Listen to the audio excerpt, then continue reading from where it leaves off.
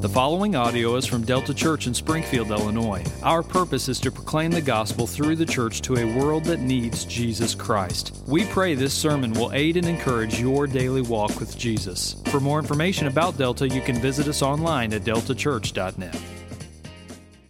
So this morning, before we hear from Pastor John, Jen is going to come and she's going to read portions of our Amos passage today.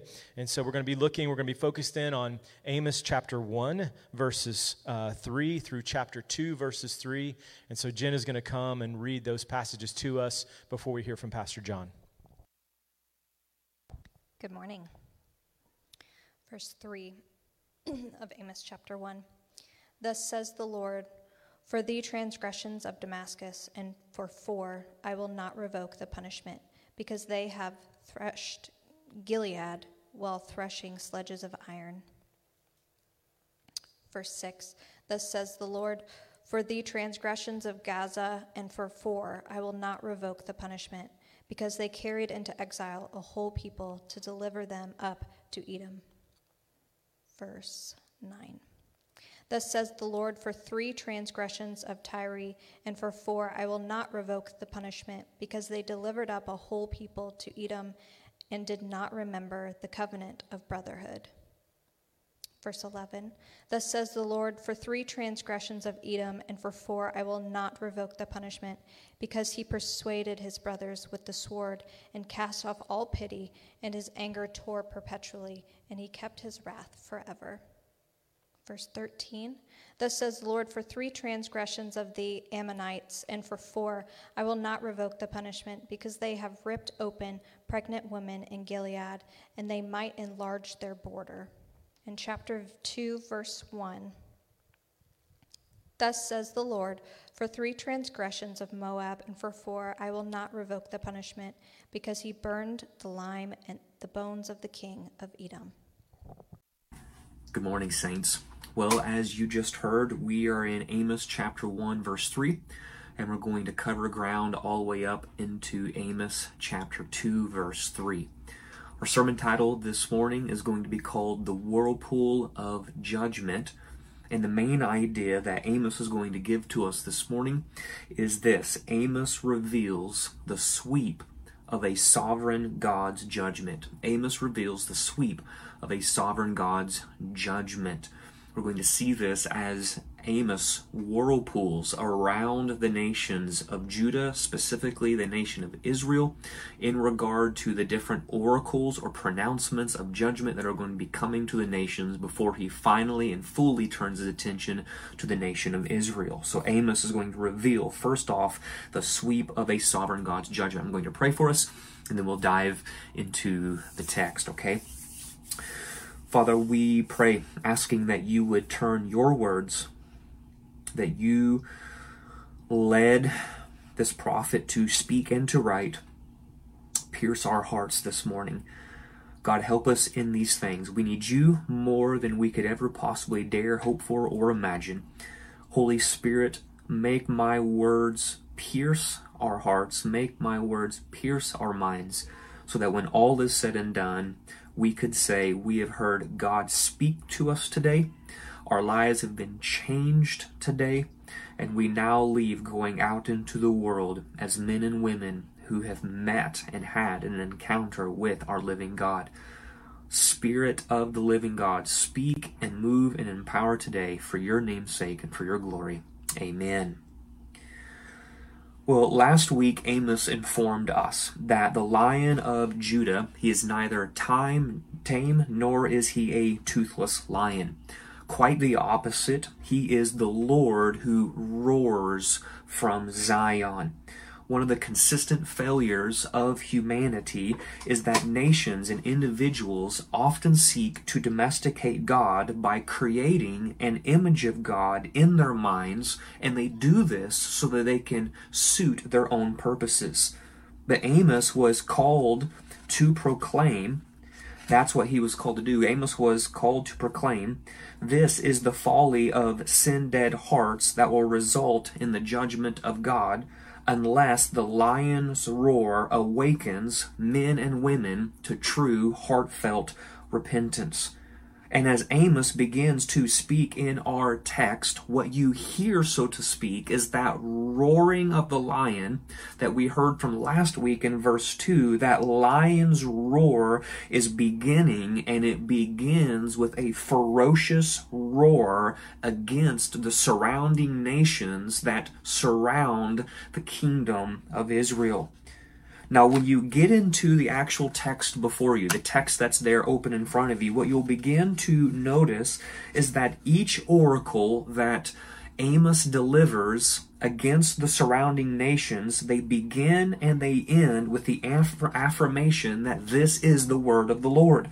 When Amos speaks, his words are not words of social or political commentary because Amos has some axe to grind against the nations. Rather, the words of his sermon, these opening words, these opening oracles that he is pronouncing against the nations, they are the Lord's word. They are divine commentary from the Lion of Judah, commentary that is revealing the reality of what is actually happening as these nations go about business as normal that is actually against Yahweh. Now, nations and leaders and individuals, what they do is they often assume that God does not care what they do because they do not care about God. But that is a misinformed reality. A misinformed reality that Amos is about to disabuse them of, because what they need to know, these nations, and what we need to know as individuals who comprise our nation, what we need to know is that God deeply cares about what we do as the nations surrounding Israel we're soon to find out, and as we are going to find out as we seek to apply this text this morning.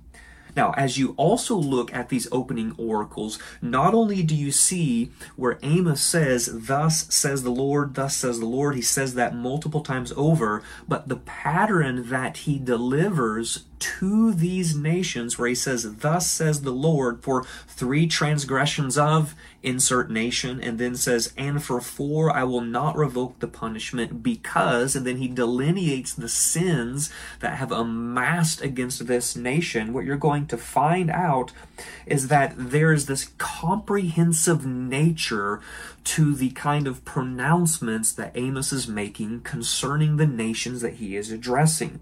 And you see the comprehensive nature of the sins that have amassed with these particular nations when he says that phrase, for 3 transgressions and for 4. Some people suggest that when Yahweh speaks of 3 and 4 sins, when Amos comes and says, this is what has amassed against you according to the Lord, that he does so to drive at the comprehensive nature of each nation's sin. Because when you take that number 3 and add it to the number 4, you get that number 7. And in Hebrew thought, the number 7 is that idea of completeness. It's that comprehensive understanding. So when Amos comes along and says, guys, for 3 transgressions and for 4, this is the sin that has amassed against you, it's the sense that Amos is saying on behalf of Yahweh, guys, your sin is comprehensive. It is complete. The measure of your sin has been filled up. Now, whether that 3 plus 4, that 7 idea of comprehensiveness is true or not, what is true is that the people Amos was addressing, they are a people who are completely wicked in their behavior towards others, as we are soon to see. The idea behind that word transgressions, when he says for 3 transgressions and for 4, the idea behind that word is the willful, deliberate intent of these nations to commit over and over and over again the sins of which are being laid at their doorstep.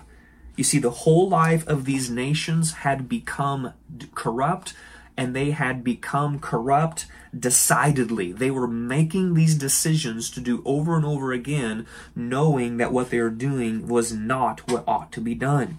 Therefore, the Lord God says, I will not revoke the punishment.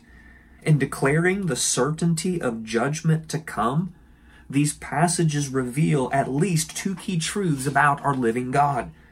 The first truth is that God's patience can run out. God's patience can run out. While God's default response is not wrath, but mercy and grace, what we learn from the scriptures is that there can and does come a point in time where enough is enough, even with God. Listen, God is patient with sinners. God is patient with sinners. But if nations or individuals presume on the riches of God's patience because of their hard and impenitent hearts, then they are storing up wrath for themselves. And Amos, in his opening sermon, at the very beginning of his book, he's going to drive this truth home. The second thing we see on the front end and that we just need to identify is not only is the truth that God's patience can run out, the other truth that we learn is this, is that all nations are held accountable to Yahweh. All nations. It's not just the nation of Judah. It's not just the nation of Israel. It is all nations that are held accountable to our living God, Yahweh himself. You see, whether it is pagan nations like North Korea in our day, or nations built upon biblical principles such as the nation in which you and I live, Amos reminds us that God will not be mocked. No nation falls beyond the scope of Yahweh's holy standard. God is sovereign over all nations, and he is the judge of all nations that deliberately and willfully break his law. Now, as we turn to the actual oracles that Amos pronounced on the surrounding nations of Israel and Judah, what you need to know is that Amos, man, he's a brilliant preacher. He's an absolutely brilliant preacher. And in order to garner the ear of the nation of Israel, which he's eventually going to turn to in Amos chapter 2, verse 6, and he's going to continue to talk to the nation of Israel all the way through the remainder of his book, before he gets there and he starts addressing the sins of the nation of Israel, he's going to garner the attention of their ear by first addressing the nations that circle and surround Israel. And as he begins to do this, the first thing we can see, the first thing that we can learn as he begins by circling the nations of Israel is that God cares about our actions. God cares about our actions. This is what you see in chapter 1, verse 3, all the way down to chapter 1, verse 10. I'm going to break up these 6 oracles into 2 points, and that's the first point. God cares about our actions. Listen, Amos begins this series of 6 oracles by first turning his attention to the nation of Syria, specifically to the capital city of the nation of Syria, the city of Damascus. And when he first addresses the city of Damascus, we learn in verses 3 through 5 that God cares about the inhumane actions of a nation. God cares about the inhumane actions of a nation. In verse 3, Amos tells us that Damascus was excessively cruel against its neighbor Gilead. The idea behind the phrase, they have threshed Gilead with threshing sledges of iron, is that Syria was known for mutilating their defeated enemies. That idea of threshed, it's a farming term that some of us, I'm sure, are familiar with. It's a term that describes the process of a farmer separating seed from the stalk. The process involved an animal that would walk back and forth over the grain that was on the ground, and that animal would draw back and forth behind it this big, heavy wooden sledge that had these sharp iron prongs poking down on the underneath side of the sledge. And as that animal walked back and forth, it was those sharp iron-like prongs that would thresh the grain, separating the grain from the chaff so that the way the good could come from the bad. And so when Amos says that Damascus threshed Gilead with threshing sledges of iron, what Amos is saying is that this is what Damascus would do to its prisoners of war. They would lay their captives down on the field of battle, and then they would run over their defeated foes, these threshing machines, treating these people with inhumane actions. You see, the sin of Damascus was that they treated people as things. They treated people as things. They had no value. They devalued human life. And therefore, the kings of Damascus had no problem employing inhumane actions against their enemies. But as Amos would pronounce, anyone who treats people as things of no value, they will not escape God's judgment. God will judge the inhumane actions of a nation. Then, starting in verses 6 through 8, we see Amos turn his attention to the nation or to the city of Gaza. And there what we learn is that Amos tells us that God cares when a nation treats people as objects to be exploited. God cares when a nation treats people as objects to be exploited. You see, if Damascus was guilty of treating people as objects with no value, then Gaza was guilty of treating people as objects to be exploited for their value. In verse 6, Gaza was guilty of deporting whole communities to Edom for unjust gain. In other words, the people of Gaza, the Philistines, they were guilty of an economy that was built upon slave trading. Human trafficking was the name, money was the game. The sin of Gaza was they treated people made in the image of God as just mere commodities that could just be used and traded and dealt with however they pleased, because much like Damascus, the people of Gaza, the Philistines, saw no value to human beings, and because they saw no value to human beings, they could just treat them as things to make more money for them. You see, if the subjugation of a people could earn the people of Gaza some cash, then they were happy to line their pockets at the cost of a fellow human being. And if we think this thing through, if we think through the oracle of judgment against the nation of the Philistines, against the city of Gaza in particular, it's not hard to see the connection between the actions of Gaza and the actions of the slave traders of early America, who went to Africa, who captured entire villages and enslaved them, bringing them back to America, all so they could sell them for a profit. In calling this out, Amos makes it clear that God will not allow such actions to go unpunished. He will not do so. God will judge a nation that disregards the dignity of human life by selling them as commodities for a profit. Then the third oracle that Amos gives us, you see there in verses 9 and 10. Amos turns to Tyre, to the nation of the Phoenicians, specifically the city of Tyre. And there in verses 9 and 10, Amos shows us that God cares when a nation breaks their word for profit.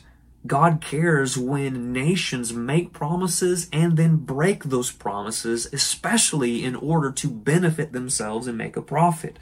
You see, in verse 9, we read that the city of Tyre was not only guilty of the same sin as Gaza, guilty of deporting people as well, but they were also guilty of breaking their promises. Amos says that they too delivered up a whole people to Edom. they also were in the business of treating people as objects for personal gain.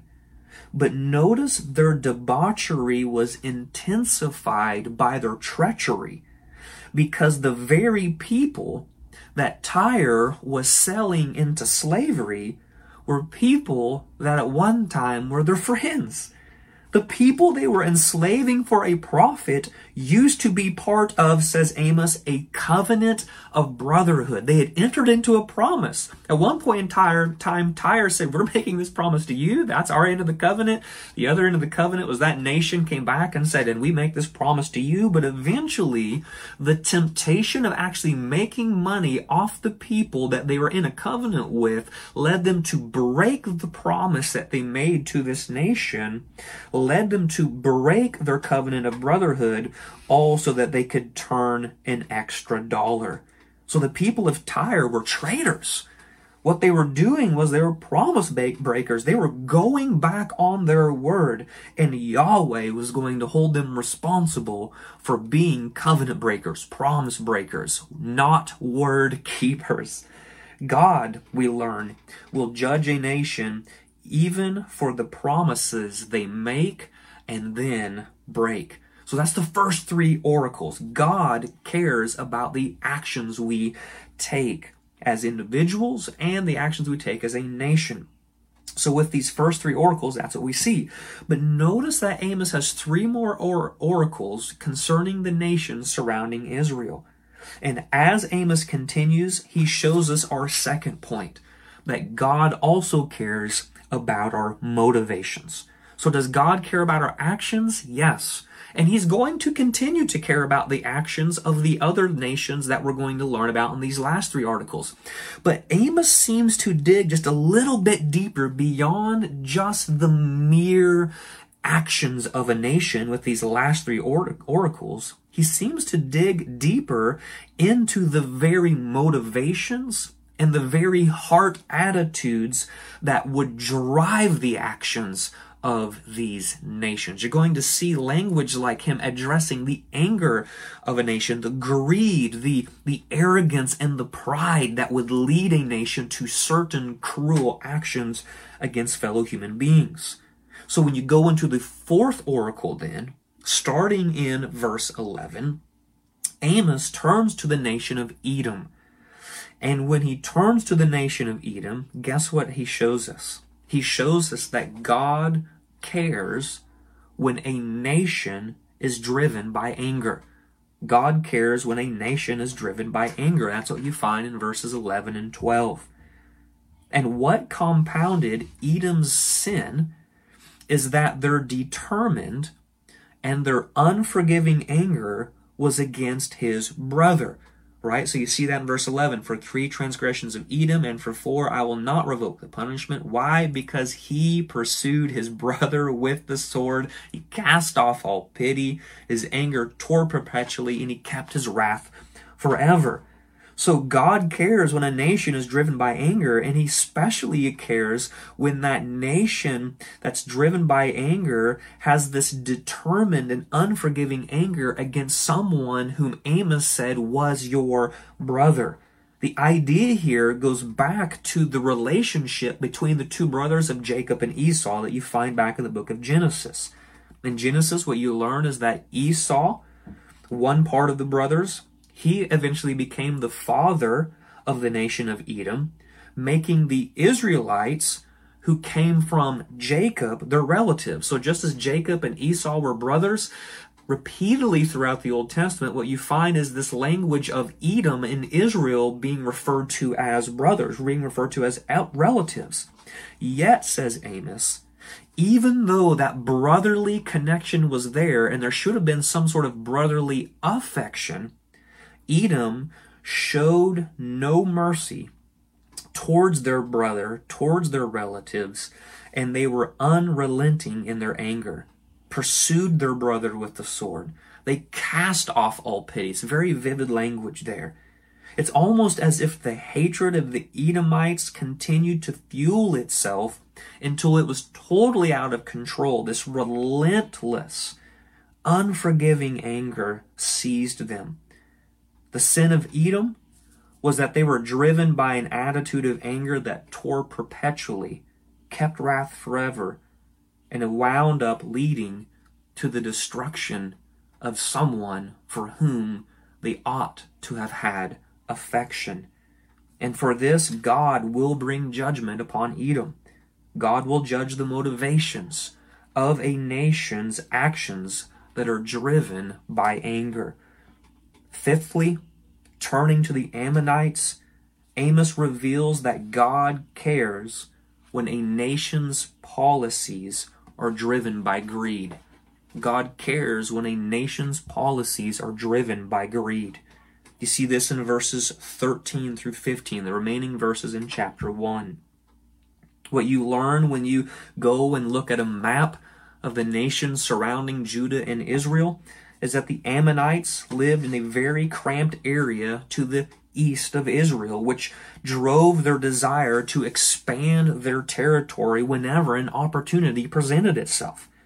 And apparently they were so greedy for gain that they were prepared to do whatever it took. They were prepared to do anything in order to achieve what they wanted. So when you go into verse 13, what you read is that the sin of Ammon was their greed. Greed which led them to justify the policy of ripping open pregnant women in Gilead. You see that there in verse 13. For 3 transgressions of the Ammonites, and for 4 I will not revoke the punishment. Why? Because they have ripped open pregnant women in Gilead so that they might enlarge their border. And it was this policy of greed-driven murder that was to result in God's judgment upon the Ammonites. Brothers and sisters, here again, it's just not too hard to see the modern day equivalent of Ammon's sin in the abortion clinics that dot our nation today. Established across America is a policy that allows for wombs to be invaded and preborn babies to be ripped out.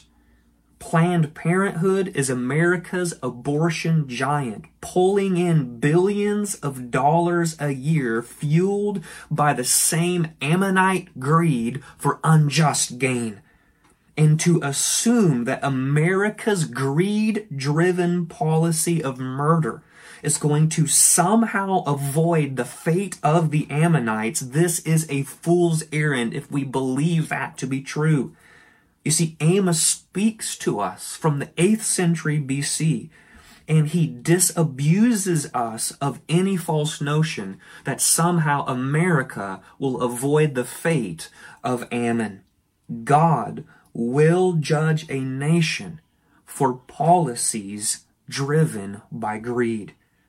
And then lastly, in chapter 2, verses 1 through 3, Amos turns to the nation of Moab. And he shows us that God cares about the small things. God cares about the small things. Notice in chapter 2, verse 1, that the Lord's chief complaint against Moab was that they desecrated the bodies of their enemies. They desecrated the bodies of their enemies. Amos says they burned to lime the bones of the king of Edom instead of giving a decent burial.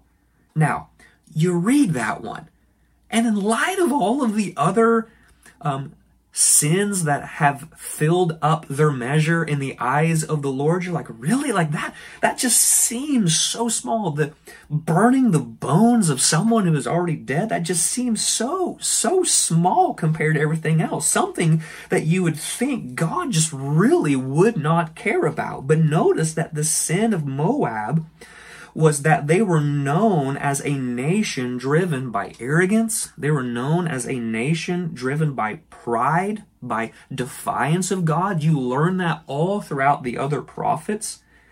And when these heart attitudes grip a nation, the heart attitudes of arrogance and prideful defiance of God, When that kind of attitude sort of grips a nation, what it does is it leads the individuals of that nation to believe they can do whatever they want to do and ultimately get away with it. After all, they might argue, does God really care about the small things? Does he really care about the small things? Does he really care if I just cheat a little bit on my taxes? Does he care if I'm just a little bit dishonest with my spouse?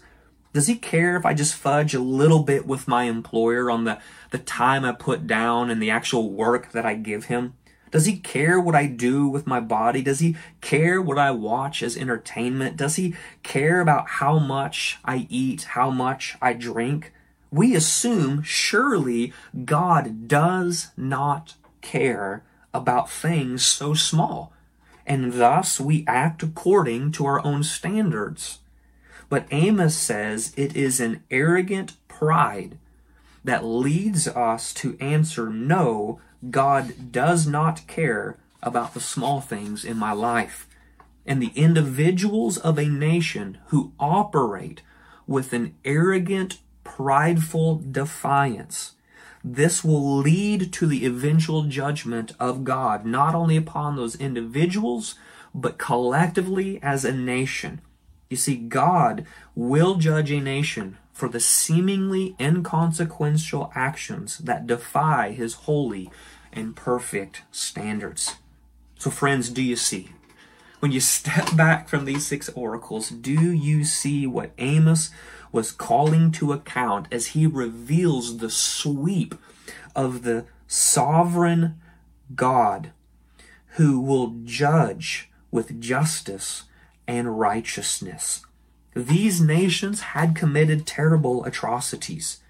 And when we stitch these oracles of judgment together, what we realize is that the sins of these ancient nations, they have a very contemporary ring to them. From Damascus, we learn that people made in the image of God must never be treated as things. Think of how this singular truth speaks to the issues of child pornography.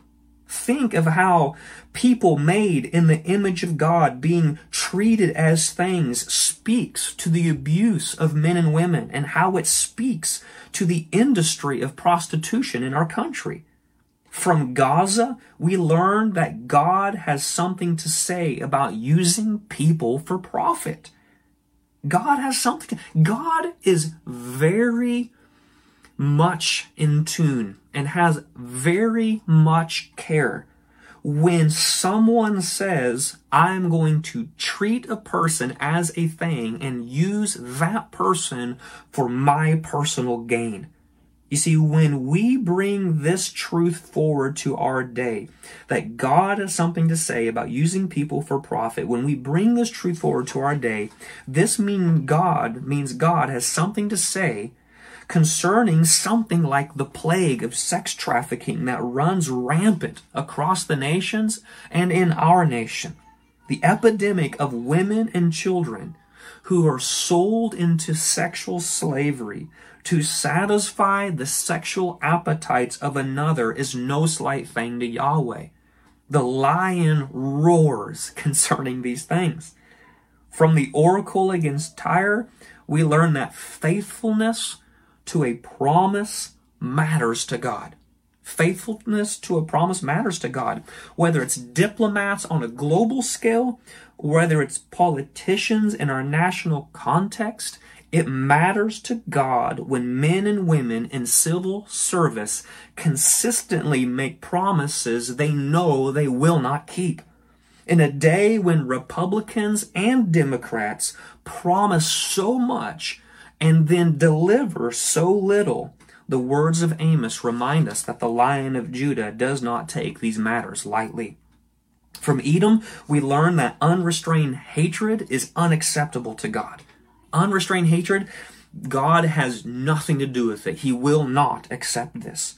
So just think of how easily this truth learned from the nation of Edom just pulls forward to today because of this. Think of how easily we let relational roots of bitterness take hold in our hearts. Somebody burns us relationally, so we spend hours on our bed thinking, hours with our minds consumed plotting our revenge, and we nurture our hurt until it becomes an uncontrolled inferno that winds up destroying life and relationship. From the Ammonites, we learn that nothing moves God to punish so much as the wanton cruelty to the helpless. I was really helped by thinking that one through from a preacher named Alistair Begg. Nothing moves God to punish so much as the wanton cruelty to the helpless. Again, if this does not have something to say to the culture of death that is championed in our country, then brothers and sisters, friends, I just don't know what else does. Lastly, from Moab, we learn that God has something to say about the cruel vengeance of human behavior in life and in death. Friends, this is the message of Amos to the nations right here at the very beginning of his preaching. And since this is the message of Amos to the nations, what we can also see is how it comes forward, and it is the message of Amos to our nation. Men and nations are filling up the measure of sin, one at a time, day after day, and year after year. The question is, what are we, what are you going to do now that sin has been exposed? You see, either we will know Christ as Savior, as we believe on Him to be saved, or we will remain in our sin and we will know Christ as our judge. My plea is that you will respond to Christ as Savior and be saved. May God help us as we've heard His word. May God help us apply these words to our day as we walk humbly with our God in repentance and faith in Him. Brothers and sisters, I love you. May this Lord's Day be the day in which you are walking out of here, whether you're here at church on Sunday morning or whether you are at home listening to this. May this be a day where God, by the power of the Spirit, changes you drastically, changes you dramatically as a result of hearing the Word of God proclaimed. I love you guys. We'll see you soon.